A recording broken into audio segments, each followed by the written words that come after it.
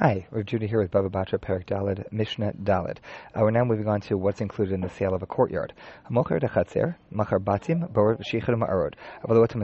If you sell a courtyard, you're selling the house that goes with the courtyard, as well as any underground spaces, the caves or the wells, etc. What you're not selling in that case, if you say the courtyard, it includes everything goes with it, all the structures, but not the portable items, not movable items.